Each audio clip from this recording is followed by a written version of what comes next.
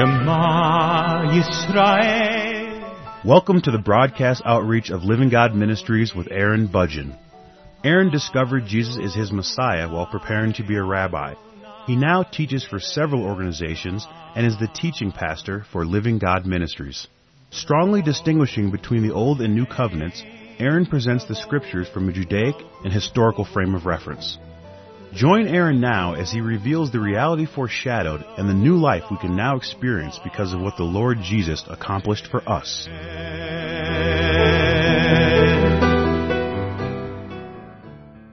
I am presenting a series of programs on the book of Hebrews, and today's program is a continuation of the previous broadcast. Now, in the previous broadcast, I was expressing the importance of understanding the truth concerning the forgiveness that you have received because of what the Lord Jesus has done for you. And this is described in Hebrews chapter 10, verses 26 and 27, that you have received the truth that the Lord Jesus has died for your sins, to the extent that the entire sin issue between you and your God is over.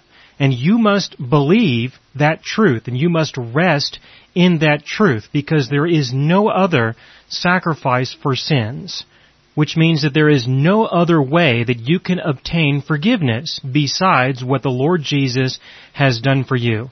In Hebrews chapter 10, verse 26, it is written, "For if we go on sinning willfully after receiving the knowledge of the truth, there no longer remains a sacrifice for sins." And I was explaining in the previous broadcast that the willful sin, or the sinning willfully, was the continual rejection of what Christ Jesus has already done for us. That if you reject that, then there no longer remains a sacrifice for sins. You cannot believe in the Lord Jesus as your Messiah if you do not fully recognize what He has actually come to accomplish for you and what He has accomplished for you. You must believe and trust in what He has accomplished for you. And if you're not going to believe that, then you have nothing else. You have no other means by which you can obtain forgiveness.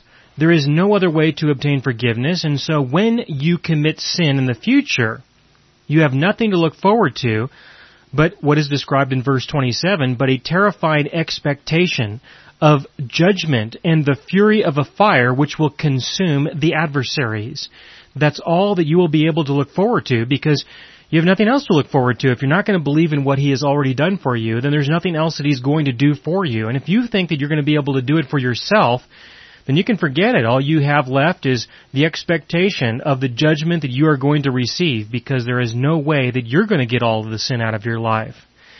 Continuing to read into Hebrews chapter 10, verse 28, he does express how important this is and the kind of attitude that the Lord our God has concerning this subject. His attitude is certainly very different from other people's attitudes. Other people who I see who identify themselves as Christians, they have a different kind of attitude. They personally believe that there still is a way to obtain forgiveness for your sins. Things like confession, things like asking for forgiveness, penance, apologies. There are different ways that people try to obtain forgiveness today, just as they have done in the past, which is a continual rejection of what our God has already done for us. But He has a different attitude concerning this. This is described in Hebrews chapter 10, beginning in verse 28, where it says, "Anyone who has set aside the law of Moses dies without mercy on the testimony of 2 or 3 witnesses. How much severer punishment do you think he will deserve who has trampled underfoot the Son of God and has regarded as unclean the blood of the covenant by which He was sanctified, and has insulted the Spirit of grace? For we know Him who said, 'Vengeance is mine, I will repay,' and again, 'The Lord will judge His people.' It is a terrifying thing to fall into the hands of the living God." It would be terrifying, as he described in verse 27, but a terrifying expectation of judgment. But that is not what you are going to experience if you are a believer. It is a terrifying thing to fall into the hands of the living God, who definitely is disappointed with you, to say the least. And there is a terrifying expectation of this judgment if you believe that there remains a sacrifice for sins, if you believe that there remains a way for you to deal with your sins outside of the forgiveness that you already have. Now, I understand that there are a lot of people who do believe that the Lord Jesus died for their sins and that they have no forgiveness outside of that forgiveness. Again, that is not the issue. That is not the problem. The problem is everything else that they believe in addition to that contradicts that truth. And the most popular means by which people contradict that truth is definitely through a continual confession and apology. They believe that they are obtaining forgiveness for their sins, when in reality that is nothing more than regarding as unclean the blood of the covenant by which they were already sanctified. Yes, according to verse 29, Hebrews chapter 10, verse 29, you have been sanctified. You have already been sanctified because of the blood of the covenant, because of what your God has done for you. This is a very serious theme that is presented, especially in Hebrews chapter 10. In Hebrews chapter 10, verse 10, by this will we have been sanctified. In verse 14, He has perfected for all time those who are sanctified. Again, here in verse 29, and has regarded as unclean the blood of the covenant by which He was sanctified. Now, I understand that there's some confusion concerning this word sanctification. The word sanctification just simply means that a person has been set apart. And you have been set apart if you have been born again by the indwelling presence of the Holy Spirit. Some people are trying to divide this in half by saying that positionally you are sanctified, but practically you are not sanctified. And I, of course, totally reject this notion. I believe that you are not only positionally sanctified, but practically as well. Practically speaking, as far as our God sees us, we have been sanctified. Now, if you believe it means that you no longer sin, well, certainly, from our perspective looking to our God, we are never going to stop sinning until we shed this flesh through death. That is never going to be accomplished. From His perspective looking down to us, we do not sin. He does not see the sin that we struggle with, at least not in the terms of having to pass judgment against us or upon us because of our sin, because the judgment has already been executed, and so He is able to relate to us in the midst of our sinfulness. Otherwise, if this is true, if it's true that you are not practically sanctified, which means that you are going to be sanctified continually or experience some improvement in your sanctification as you continue to live this Christian life, if that's true, then how is this going to be accomplished?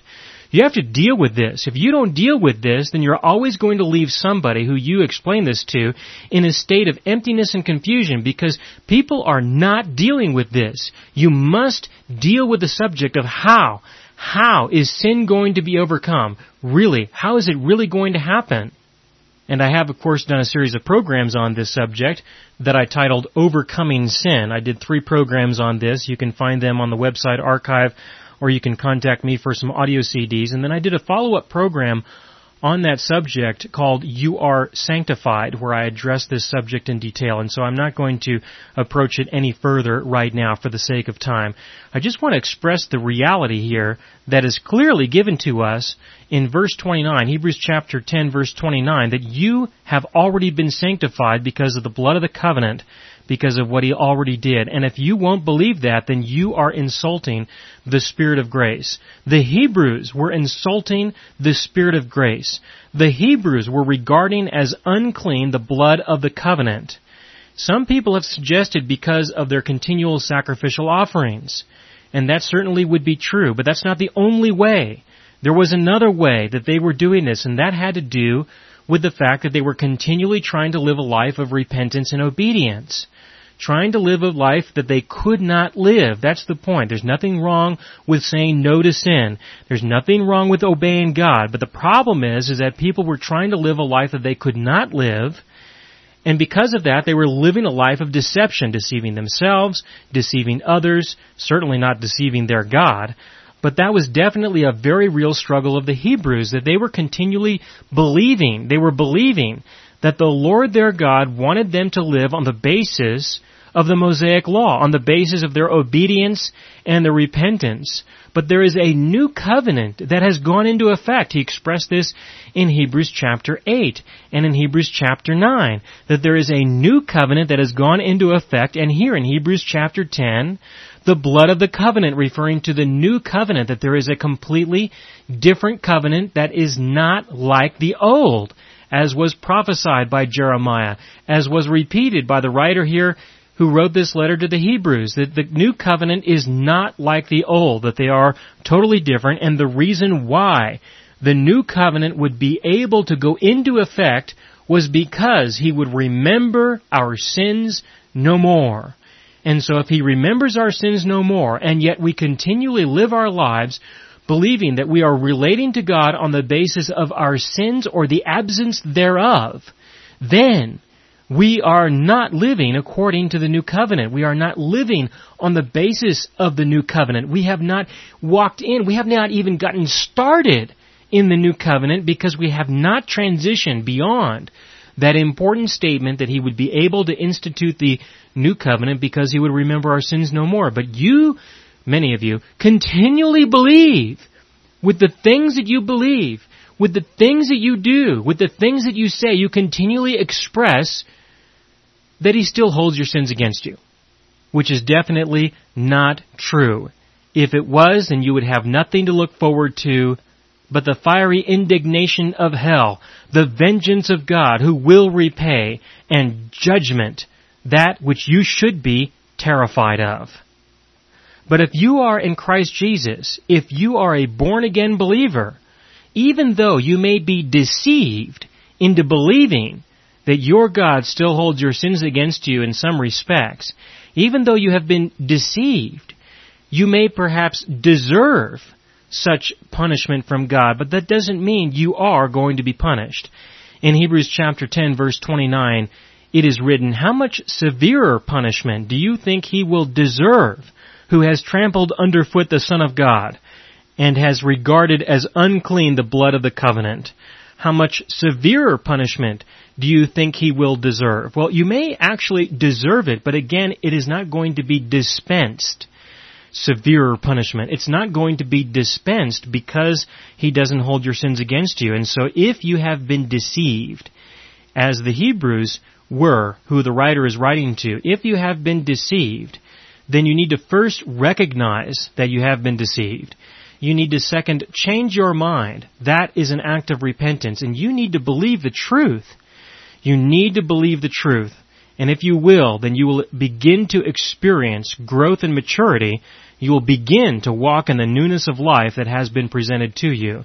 And if you won't believe that, then you won't begin to experience the newness of life that has been presented before you. Continuing in Hebrews chapter 10, verse 32.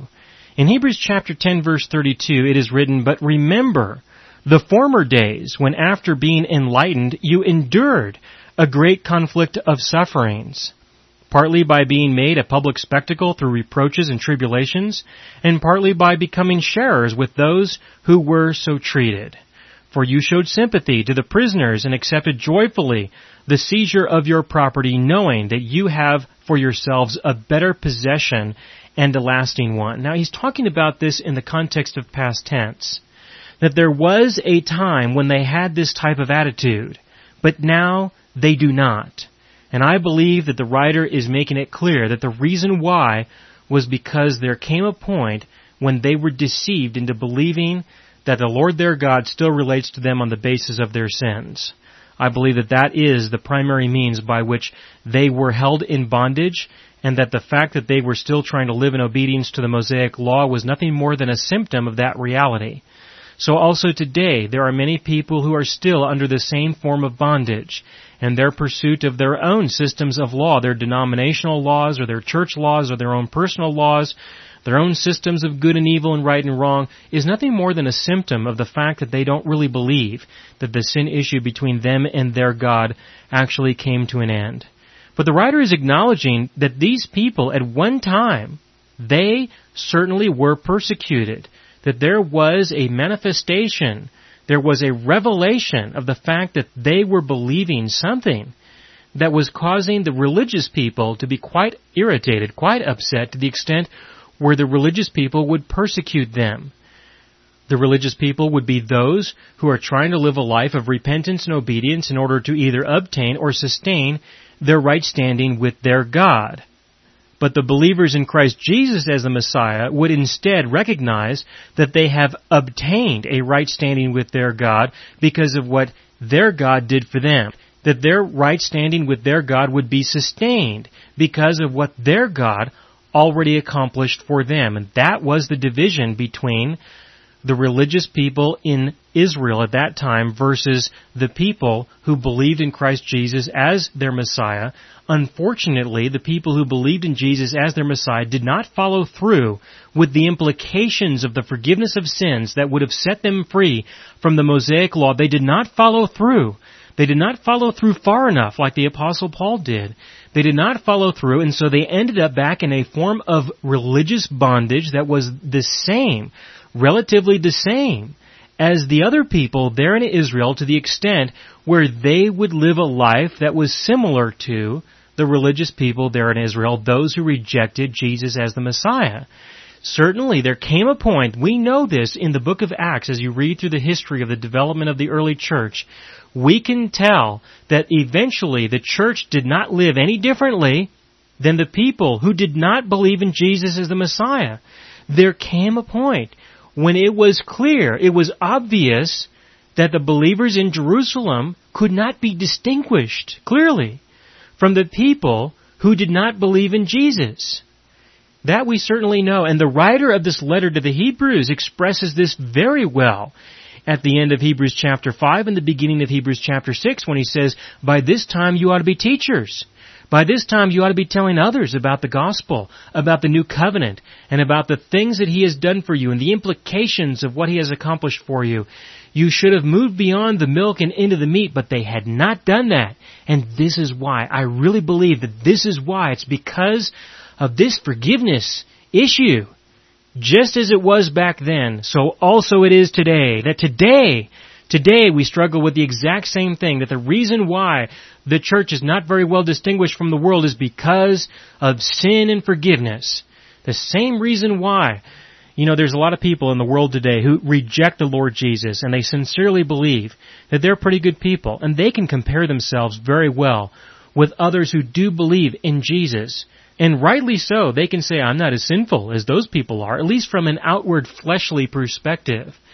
That just as there are sins in the world, there are sins in the church, that the people in the church are not, percentage-wise, statistically speaking, are not experiencing any greater accomplishments in being set free from their sins than those who are in the world. You know, there's lots of people in the world who don't struggle with the same temptations as people in the church do. It is as if they have overcome them, whereas the people in the church have not. You know, people talk about these things outside of the religious world. They talk about these things, and they relate to each other on this basis and say, why? Why should I become a Christian if all they talk about is overcoming sin, and yet they have not done so? Well, when they have, call me, and then I will embrace whatever they are believing so that I can experience some freedom too. But that's never going to happen because people are not transitioning into the new covenant to live according to it.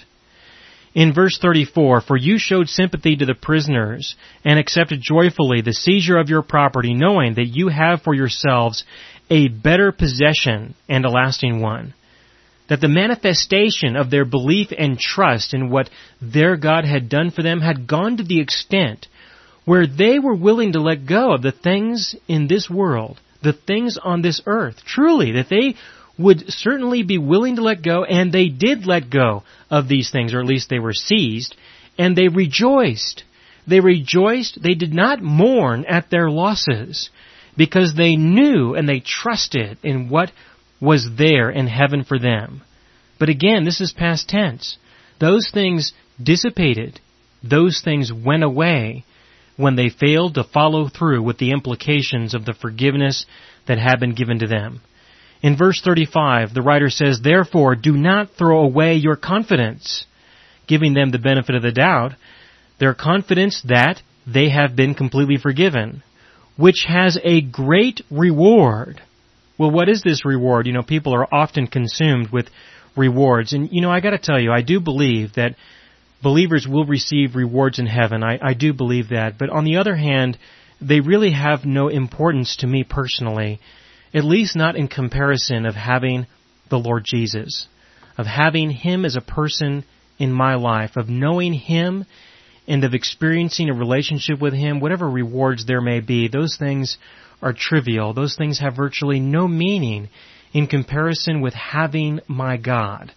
So I understand that there are a lot of people who are very well motivated to be good Christians because of the anticipation, the expectation of rewards that they may receive in heaven. But I personally just can't relate to that. I don't live that way. As for myself, I live on the basis of knowing my God. To me, there is nothing greater than the rest and the peace that I experience with Him. Nothing could possibly compare with that. But in verse 35, he speaks about a great reward. And I personally believe that the reward is truly experiencing the new covenant and living in the new covenant, that is it. But you must embrace the forgiveness that has been given to you. Otherwise, it is as if you have thrown away your confidence. You have thrown away your belief. You reject the truth that has been revealed. And when you do that, you're not going to experience the peace that the Lord has provided for you. If you're not going to believe Him, then what do you expect Him to do? What do you expect Him to tell you next? If you're not going to believe the fundamental truths that He has revealed, what else do you expect Him to tell you? Especially when everything that I understand concerning the new covenant is built on this fundamental premise that the sin issue is completely over. If you don't believe that, then I don't know what else He can tell you. I don't know what else He can show you, and I don't know how you can mature and grow beyond where you are now. And so you must believe and continually believe, which requires, in a certain sense, an expression of endurance, that there is an endurance associated with this. This is described in Hebrews chapter 10, verse 36, where it is written, "For you have need of endurance, so that when you have done the will of God, you may receive what was promised." Well, now, people will look at this often and they will say, so you got to figure out what the will of God is for you, and once you have done that, then you will receive what is promised for you. But until you have done the will of God for you, you will not receive the promise, and so you better get busy with it. I don't look at it that way. I do not look at the will of God in this context as His desire for your actions or your behavior. I do not look at it from that perspective. I interpret Hebrews chapter 10 verse 36 according to Hebrews chapter 9 verses 15 and 16, where he described the will of God as being the description of the inheritance that you have received in Christ Jesus as a result of His death. You have need of endurance to believe in the forgiveness of sins so that you can receive the abundance of what He has for you, His love for you, His acceptance for you, His understanding concerning the world that He has created so that you can see the world through His eyes, you can hear things through His ears, you can perceive what is taking place through His understanding of what is happening in the world around you. That this is what He will dispense to you, that He has given to you freely as a result of His death, because He has died for you. He has given to you an inheritance which is the description of the will of God. The will of God is a description of an inheritance that you have received as a result of His death. But if you don't understand the importance of His death, if you don't understand the importance of the forgiveness of sins, then you are not going to receive. You may certainly have rights to it, but you are not going to take and apply and live with the abundance of what you have been given. That is doing the will of God. Doing the will of God is taking of the inheritance and living with the abundance of what you have been given. And in that way, you receive what was promised.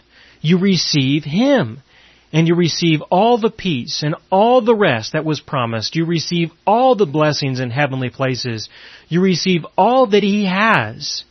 And with that, you then have what you need in order to live in the world that you are a part of, and in order to live the life that is before you right now, to the fullest extent that He desires, which is for you to live with the abundance of what you have, and not to live on the basis of what you think you're going to get, or on the basis of what you think you're going to earn, or anything like that. That is not the new covenant.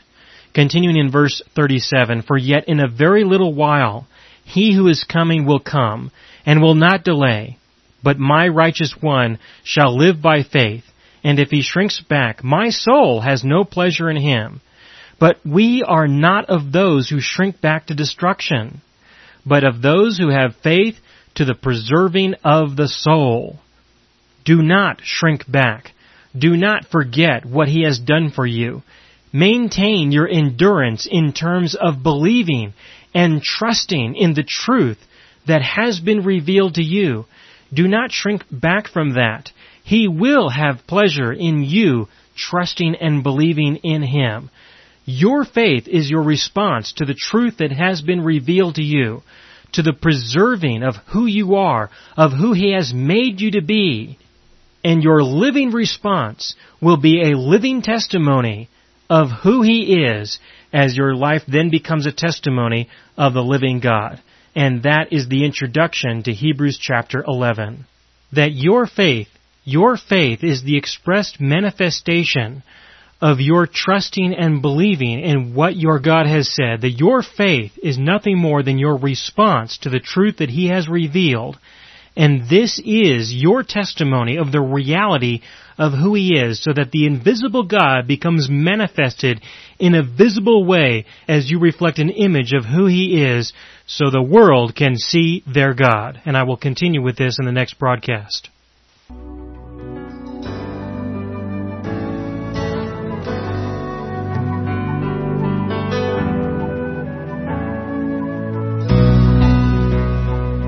You have been listening to the broadcast outreach of Living God Ministries. You can hear all of our programs for free through our radio archive at livinggodministries.net. That is, livinggodministries.net.